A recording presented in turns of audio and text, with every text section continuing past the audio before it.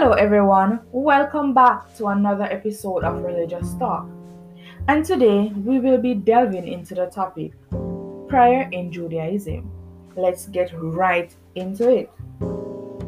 Jewish worshippers pray at home and at the synagogue.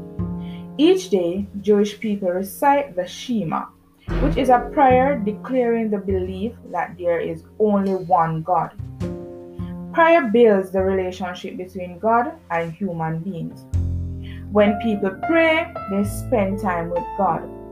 To pray is to serve God with your heart, obeying God's commandment to love the Lord and your God and to serve Him with all your heart and with all your soul.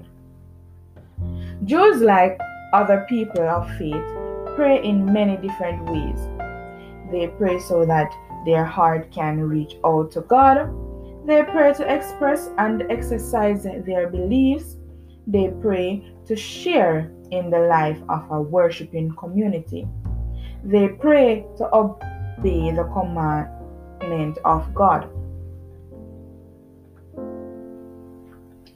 Furthermore, Jews are supposed to pray 3 times a day: in the morning, afternoon, and in the evening. The Jewish prayer book is called the Siddur. This has a special service set down for this. Praying regularly enables a person to get better at building their relationship with God.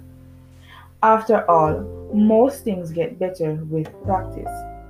There are 3 different sorts of prayer, and Jewish people use all of them.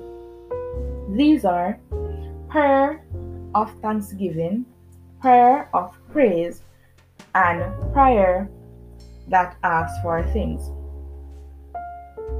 Also, there are 3 basic items that are worn during Jewish prayer.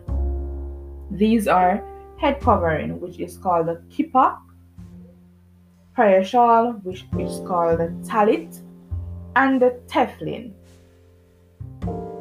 The kippah is worn during the prayer service by men. The talit is a large rectangular shawl made of wool, cotton, or synthetic fibers. The tefillin are cube leather box, cube leather black box.